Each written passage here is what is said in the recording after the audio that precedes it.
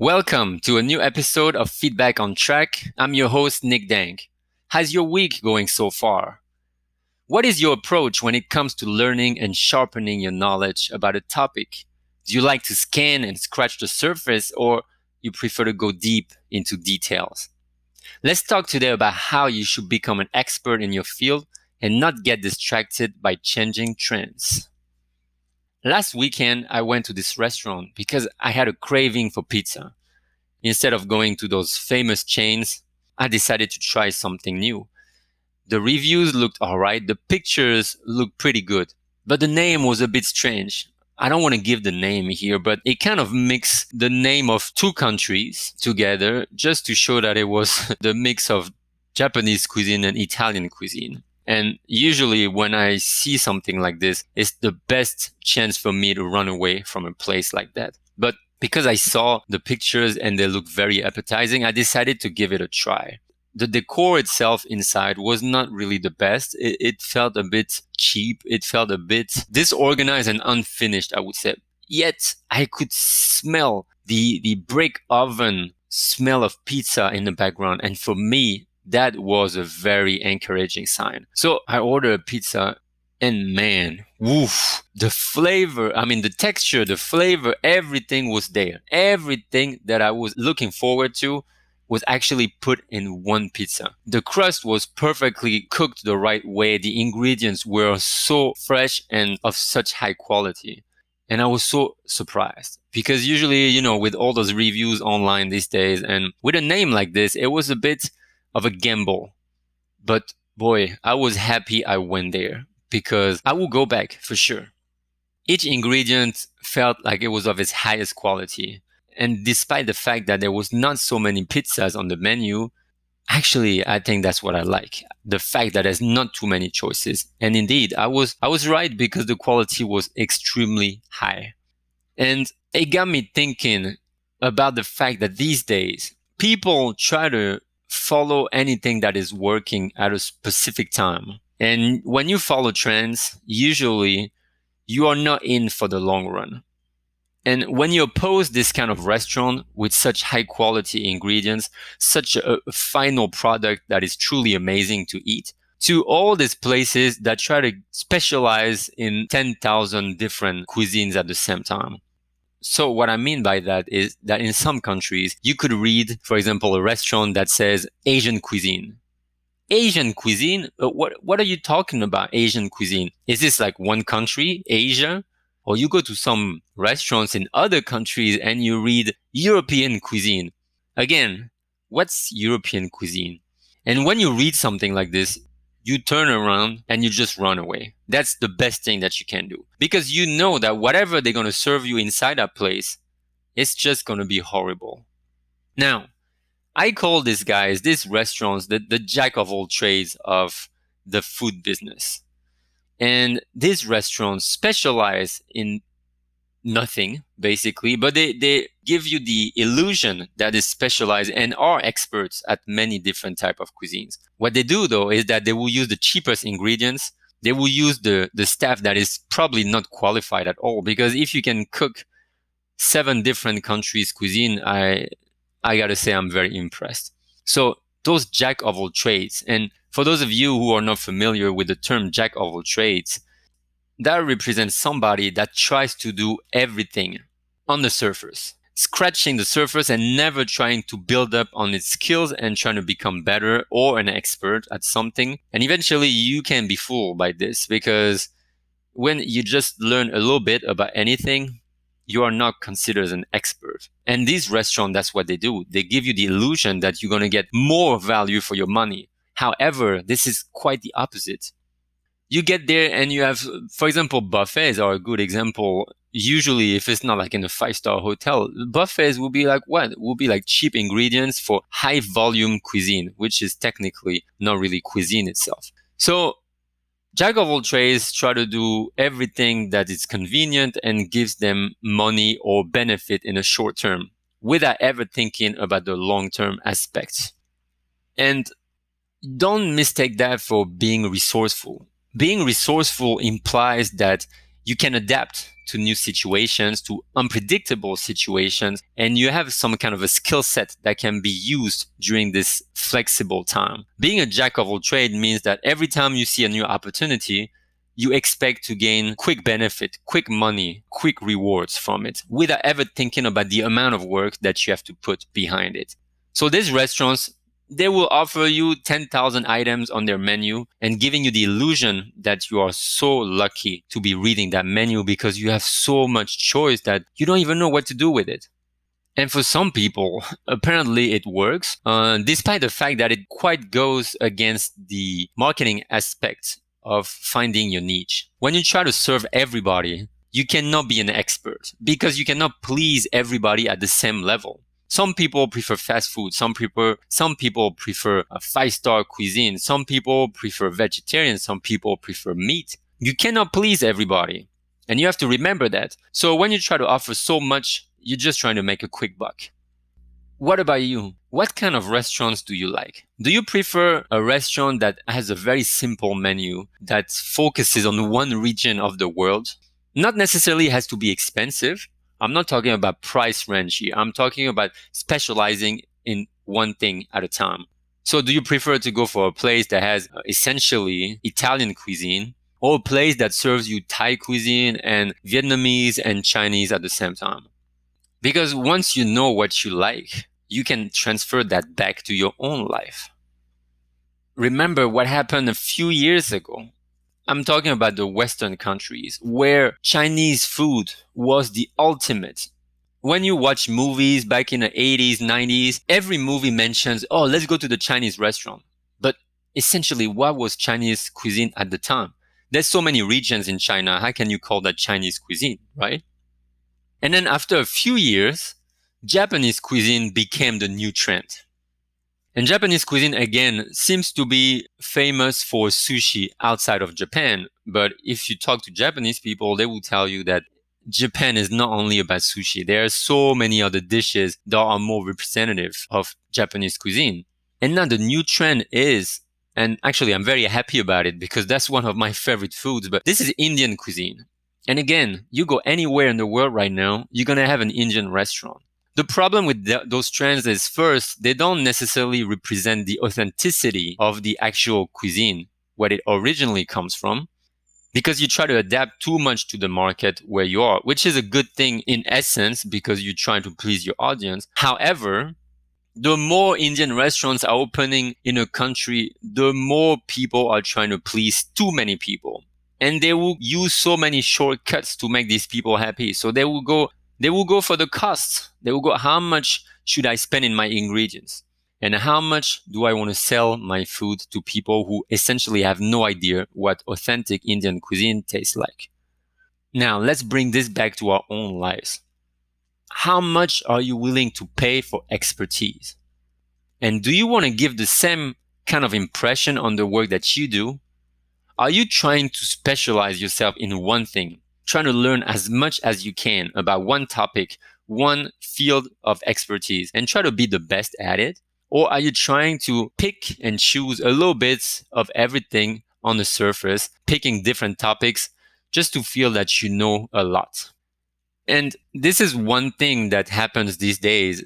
I can see a lot of trends happening. And if you look at, let's say, YouTubers, now ask every 10-year-old kid what they want to become when they grow up. It used to be a firefighter, a scientist, an astronaut. Now you ask them this question, they will all tell you, I want to become a YouTuber. Isn't that crazy? I want to become a YouTuber. Now, when you have this kind of answer from almost every kid that watches YouTube, you know that there's no strong foundation as to why they want to become a YouTuber. They just see how much money these YouTubers are making, how much time they seem to be spending on their work, which when you watch YouTube, you feel that it's not much, but if you really try to dig in, you know it's a lot of work behind the scenes. But those kids don't know that. And it goes from a trend. This is the newest fad, is to be a YouTuber. And essentially, what drives this motivation to become a YouTuber? It's money, it's fame, it's influence. Those three reasons are not the right reasons to start a career. And when you talk to jack of all trades and when you see what they do in the world, Those three reasons are what drive them to work, to use shortcuts, to cut on costs, and to shorten the learning process. So, on what side of the equation are you on? How many times have you been in a situation when you felt, oh, you know what, maybe now I should study IT, because those programmers and those IT people, they make so much money. But originally you were destined to be, you had always dreamed of becoming a painter. But you realize that working in IT is a lot of opportunities in the world right now, and that would bring so much money to your life. If you try to learn something in depth, if you try to become an expert, if you try to become better or the best at what you do, don't get distracted by the financial aspect of it. You need to focus and you need to improve your craft so that you can become almost irreplaceable. And I say almost because we know now that in the future, artificial intelligence will probably replace all of us. Okay, that's the one thing you should keep in mind from now on, is nobody was ever irreplaceable, but even less and less in the near future. But the more you focus, the more you improve your craft, the more value you bring to the table. And imagine that you do something so specific, a field of research, a field of expertise that not many people have studied or mastered.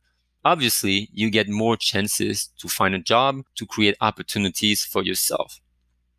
Now, the second thing is, when you know more about one thing in depth, it gives you a sense of pride and accomplishment.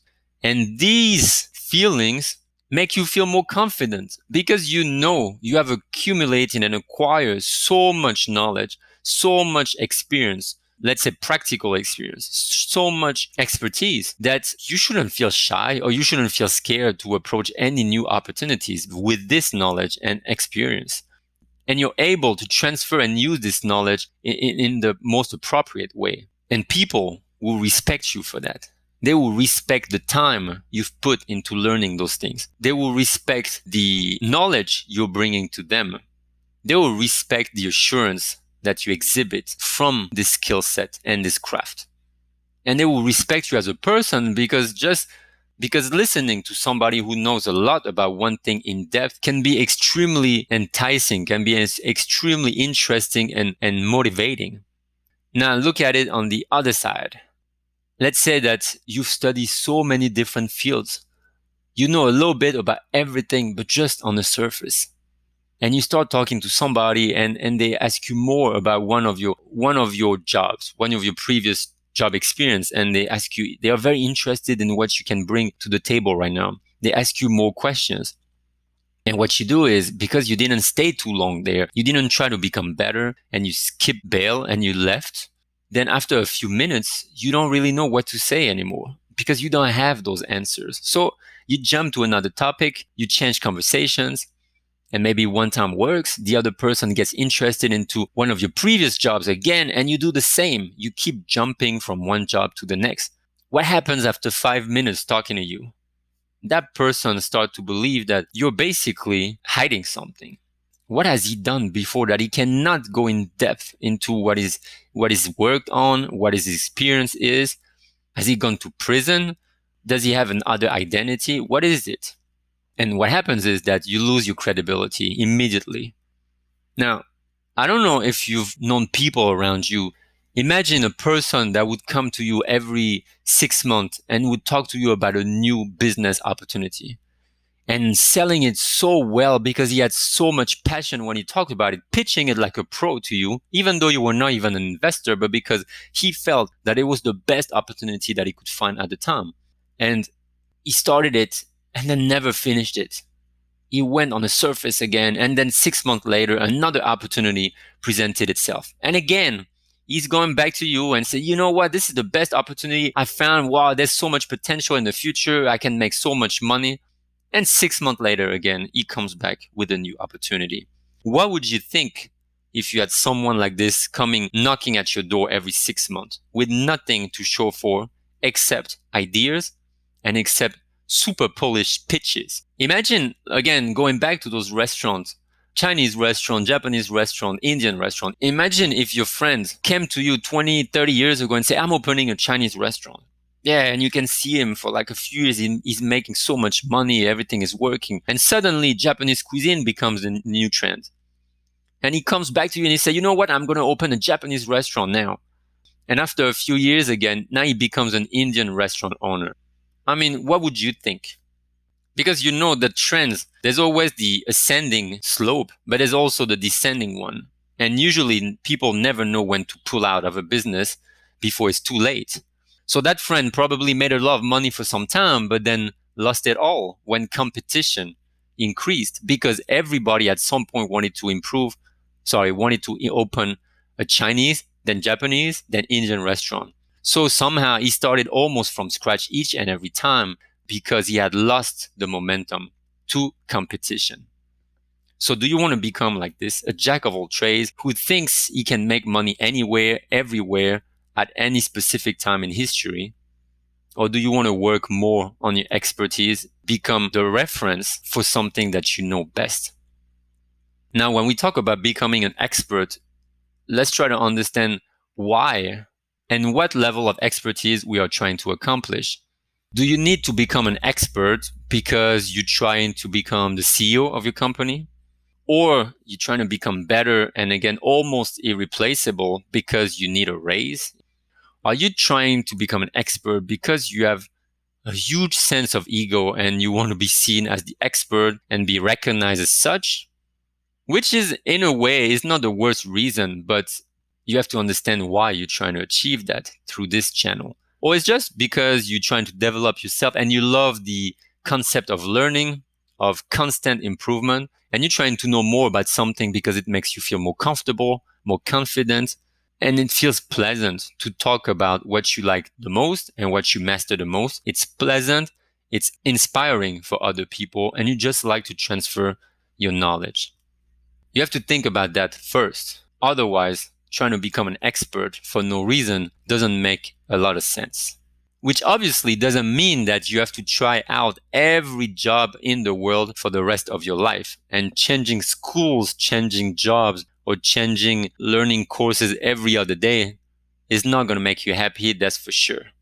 So understand why you try to become an expert, try to improve your craft and sharpen your skills, and then the process will feel much more rewarding. So what are the takeaways for today? The first one is you cannot be good at everything. We are not superheroes. So you just need to focus on one thing and develop your expertise.